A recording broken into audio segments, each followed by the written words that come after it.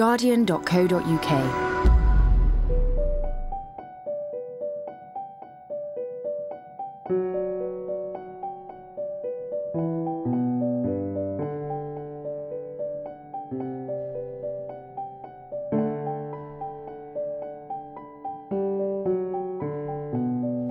The Guardian Short Stories Podcast.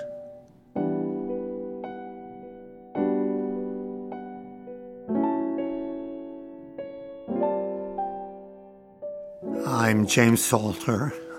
I'm going to read Lydia Davis's story, Break It Down.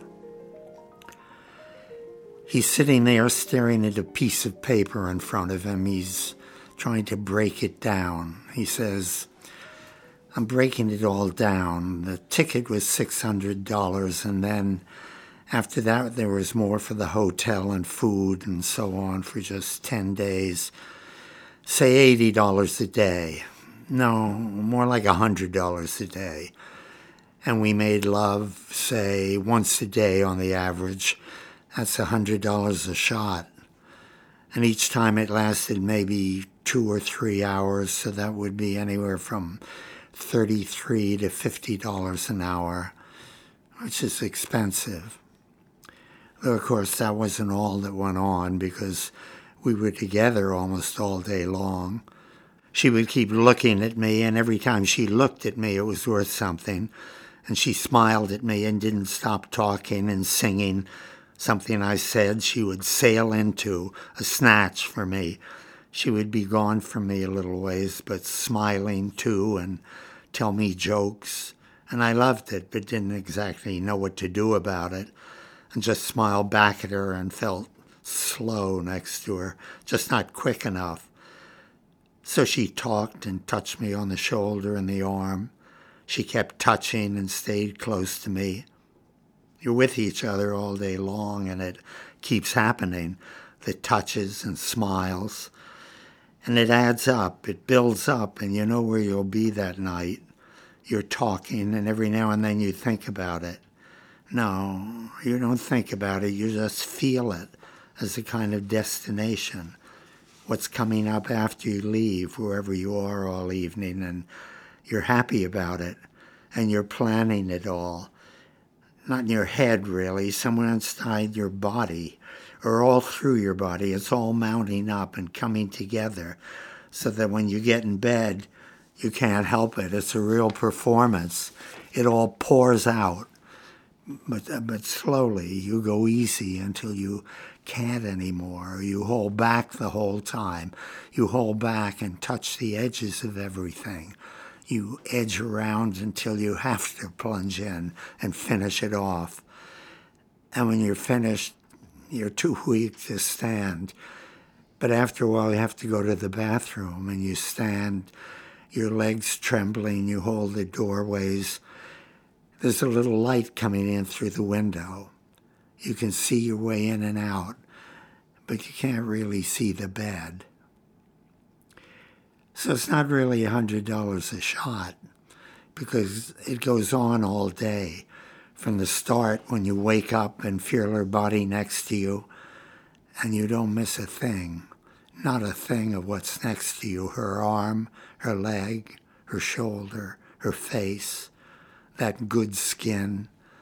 I felt other good skin, but this skin is just the edge of something else, and you're going to start going. And no matter how much you crawl over each other, it won't be enough. And when your hunger dies down a little, then you think how much you love her. And that starts you off again. And her face, you look over at her face and can't believe how you got there and how lucky. And it's still all a surprise. And it never stops, even after it's over. It never stops being a surprise. It's more like you have a good 16 or 18 hours a day of this going on. Even when you're not with her, it's going on. It's good to be away because it's going to be so good to go back to her. So it's still here. And you can't go off and look at some old street or some old painting without still feeling it in your body and a few things that happened the day before that don't mean much by themselves, or wouldn't mean much if you weren't having this thing together. But you can't forget. And it's all inside you all the time. So that's more like, say, 16 into 100 would be $6 an hour, which isn't too much. And then it really keeps going on while you're asleep, though you're probably dreaming about something else, a building maybe. I kept dreaming every night almost about this building because I'd spend a lot of every morning in this old stone building, and when I closed my eyes, I would see these cool spaces and have this peace inside me. I would see the bricks of the floor and the stone arches and the space, the emptiness between, like a kind of dark frame around what I could see beyond, a garden. And this space was like stone, too, because of the coolness of it and the gray shadow, that kind of luminous shade that was glowing with the light of the sun falling beyond the arches. And there was also the great height of the ceiling. All this was in my mind all the time, though I didn't know it until I closed my eyes. I'm asleep, and I'm not dreaming about her, but she's lying next to me, and I wake up enough times in the night to remember she's there and notice, say, once she was lying on her back, but now she's curled around me. I look at her closed eyes. I want to kiss her eyelids. I want to feel that soft skin under my lips, but I don't want to disturb her. I don't want to see her frown, as though in her sleep she's forgotten who I am and feels just that something is bothering her. And so I just look at her and hold on to it all. These times when I'm watching over her sleep and she's next to me and isn't away from me the way she will be later, I want to stay awake all night just to go on feeling that. But I can't. I fall asleep again, though I'm sleeping lightly, still trying to hold on to it. But it isn't over when it ends. It goes on after it's all over. She's still inside you like a sweet liquor. You are filled with her. Everything about her is kind of bled into you.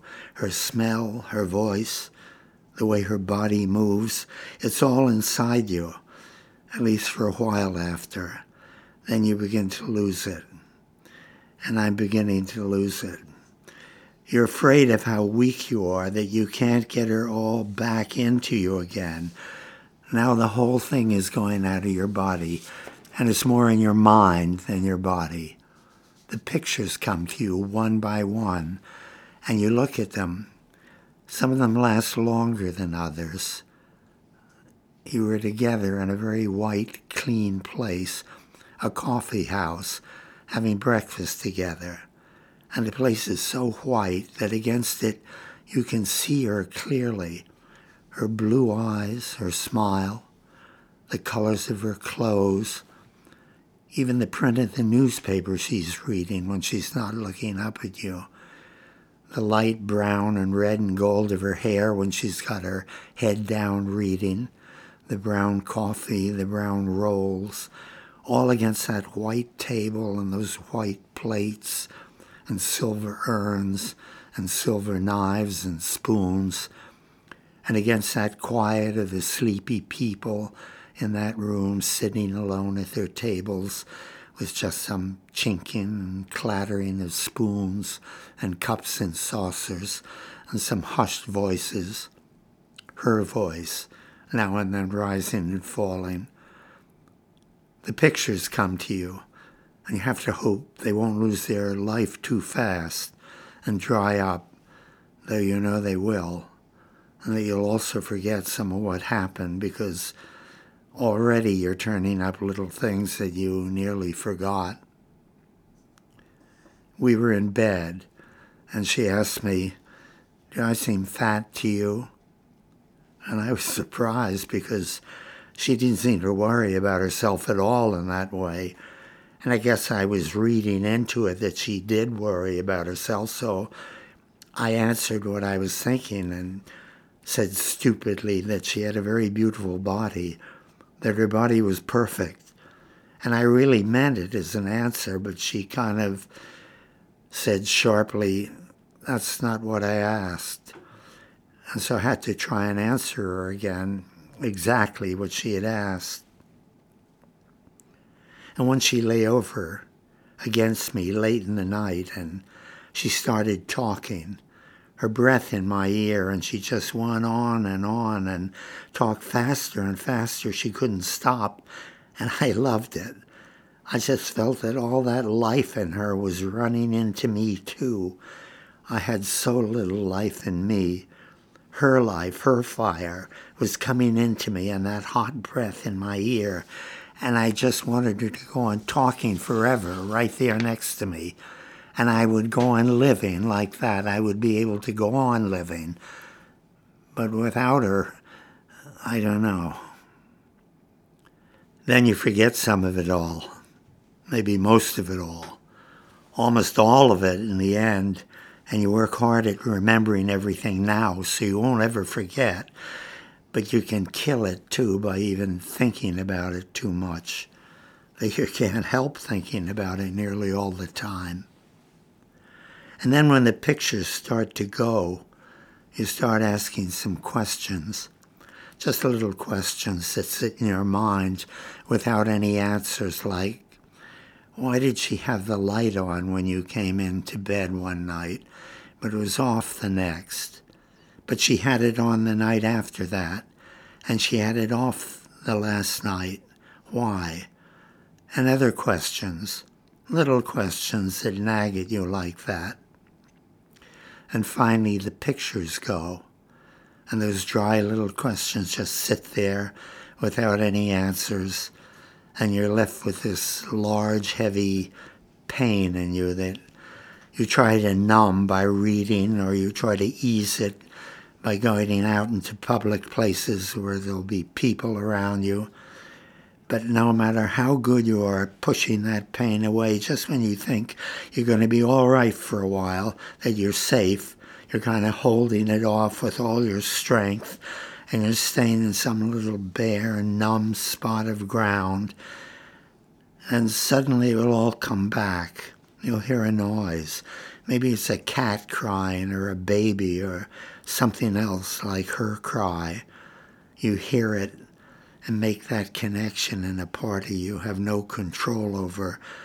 And the pain comes back so hard that you're afraid how you're falling back into it again. And you wonder, no, you're terrified to ask how you're ever going to climb out of it. And so it's not only every hour of the day while it's happening, but it's really for hours and hours every day after that, for weeks, though less and less, so that you could work out the ratio if you wanted. Maybe after 6 weeks, you're only thinking about it an hour or so in the day altogether, a few minutes here and there spread over, or a few minutes here and there and half an hour before you go to sleep. Or sometimes it all comes back and you stay awake with it half the night.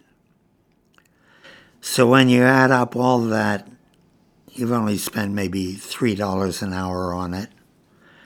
If you have to figure in the bad times too, I don't know. There weren't any bad times with her, though maybe there was one bad time when I told her I loved her. I couldn't help it, because this was the first time this had happened with her.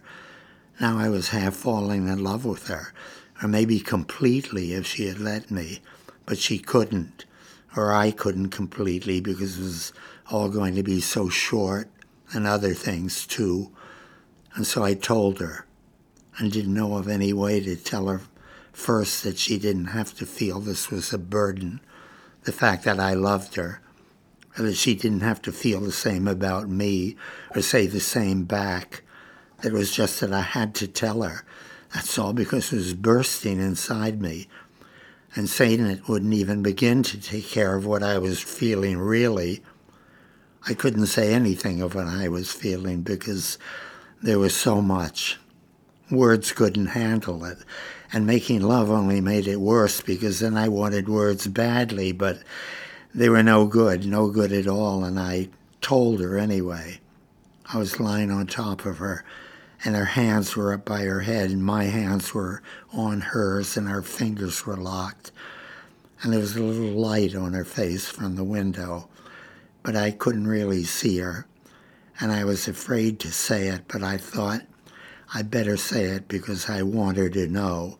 It was the last night, and I had to tell her then, or I'd never have another chance. I just said, before you go to sleep, I have to tell you before you go to sleep that I love you. And immediately, right after, she said, I love you too. And it sounded to me as if she didn't mean it, a little flat.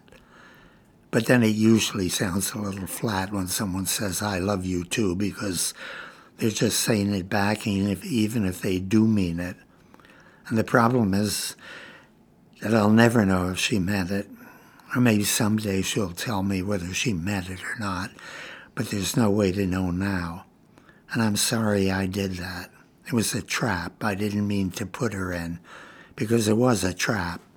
If she hadn't said anything at all, I know that would have hurt too, as though she were taking something from me and just accepting it and not giving anything back. So she really had to.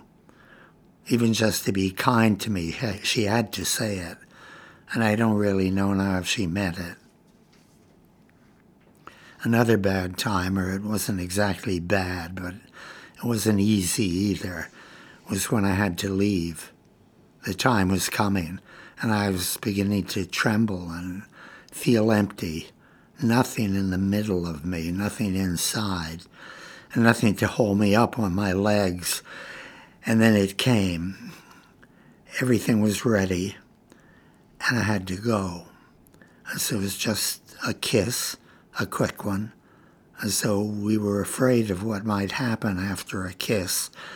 And she was almost wild then. She reached up to a hook by the door and took an old shirt, a green and blue shirt from the hook, and put it in my arms for me to take away. The soft cloth was full of her smell. And then we stood there close together, looking at a piece of paper she had in her hand, and I didn't lose any of it. I was holding it tight that last minute or two, because this was it. We'd come to the end of it. Things always change, so this was really it. Over. Maybe it works out all right. Maybe you haven't lost for doing it. I don't know. No, really, sometimes when you think of it, you feel like a prince, really. You feel just like a king. And then other times you're afraid. You're afraid, not all the time, but now and then, of what it's going to do to you. And it's hard to know what to do with it now. Walking away, I looked back once, and the door was still open. I could see her standing far back in the dark of the room. I could only really see her white face still looking out at me, and her white arms. I guess you get to a point where you look at that pain as if it were there in front of you, 3 feet away, lying in a box, an open box in a window somewhere. It's hard and cold, like a bar of metal. You just look at it there and say, all right, I'll take it. I'll buy it. That's what it is. Because you know all about it before you even go into this thing. You know the pain is part of the whole thing. And it isn't that you can say afterwards the pleasure was greater than the pain, and that's why you would do it again. That has nothing to do with it. You can't measure it, because the pain comes after, and it lasts longer. So the question really is, why doesn't that pain make you say, I won't do it again? when the pain is so bad that you have to say that, but you don't. So I'm just thinking about it. How you can go in with $600, more like $1,000, and how you can come out with an old shirt.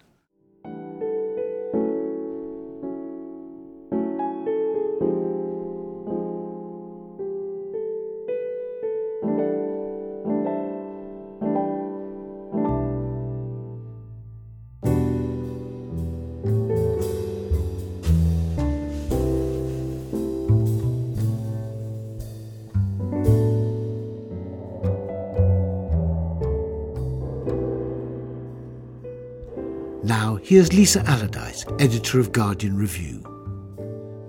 So we are very lucky to have James Salter over in the UK for his latest novel, All That Is. But we're doubly lucky because when he emailed yesterday to say which story he had chosen to read, it was only about 5 minutes after I had learnt that Lydia Davis will in fact be awarded the International Man Booker Award tomorrow. So we're here celebrating a wonderful short story writer by another wonderful short story writer and novelist. James, do you think Lydia Davis is a good choice for the Man International Award? She's lucky. She's the best choice among many good choices. She's a fabulous writer, translator, and she has been not particularly well known because the way she writes very special stories, often quite short. This is uncharacteristically long for her. Yes. And uncharacteristically explicit and intense. And she certainly deserves the prize and to be well known. So it was an honor, really, to read this story, which I've known for a long time, read many times, and love. It's a wonderfully happy coincidence. And she's been known very much as a writer's writer, isn't she? And she has very famous fans like Jonathan Franz and Zadie Smith. Dave Eggers have all been champions of her work. And as you say, this is really uncharacteristic because I think for readers who aren't familiar, the thing that is most notable about her is that a lot of her stories are just a paragraph and some of them are just a couple of sentences long, aren't they? Why is this one so special to you? Well, if I were to read one of her other stories, this would be a very brief program. Well, I love the story. It's as simple as that. It was a pleasure to read it. I've never read it aloud, and it was a joy to read. She's doing quite interesting things, isn't she? I mean, the narrator is particularly interesting in her work, and unusually, this is probably the inverse for you and your stories. Unusually, this is a male narrator. It's one long monologue, which you capture brilliantly, this sense of this guy just reflecting to himself. But she does very interesting things with prologue. I mean, it starts, doesn't it? It starts he, and then we go straight to the second person.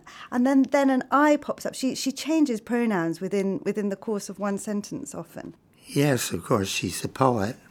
She has the authority in her writing to do just that.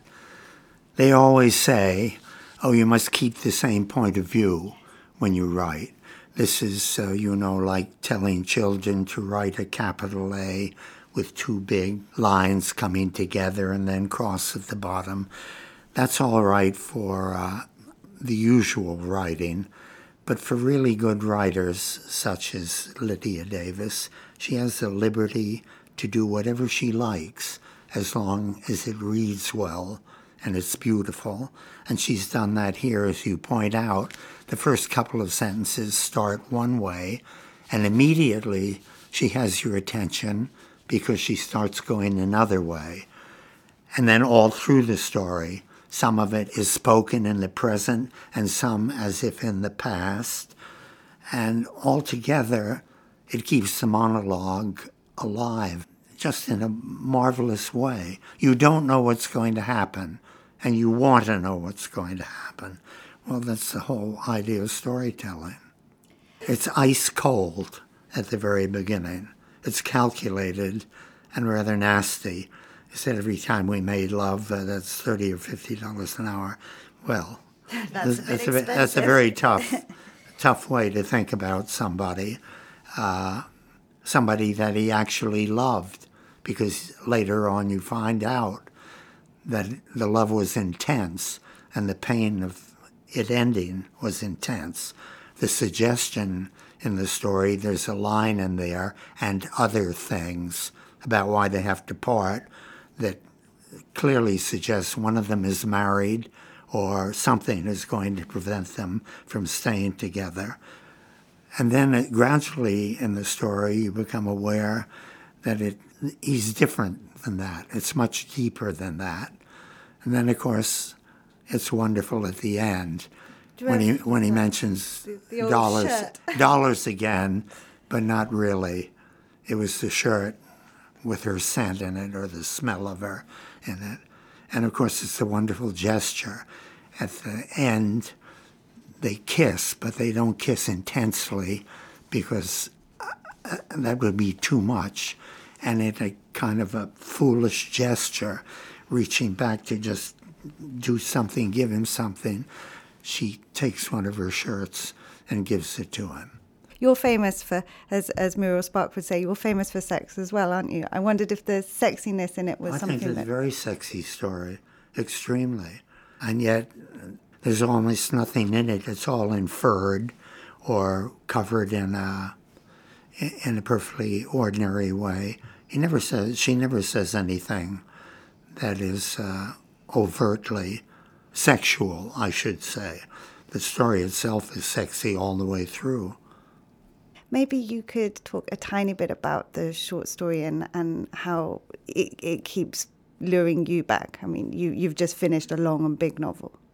Other people write both short stories and novels. Roth wrote short stories, Bellow wrote short stories, Mailer wrote short stories, Updike wrote short stories. Well, a short story is you can hold in your mind completely, as he was trying to hold in his mind these days together. You can't hold a novel in your mind. It's much too big for that. It's months and months, probably. Even if it takes place in one day with one person, like a Beckett novel, you still can't hold it all in your mind.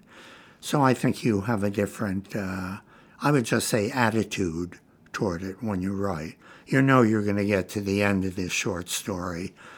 It may take you a month, but you'll get to the end of it. A novel, who knows when you're going to finish it, even if you write a page a day.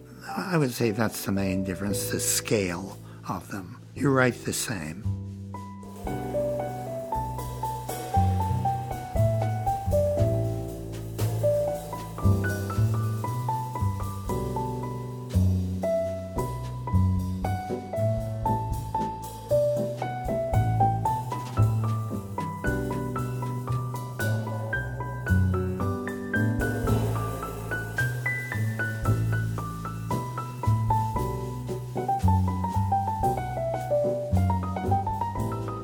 For more great downloads, go to guardian.co.uk/audio.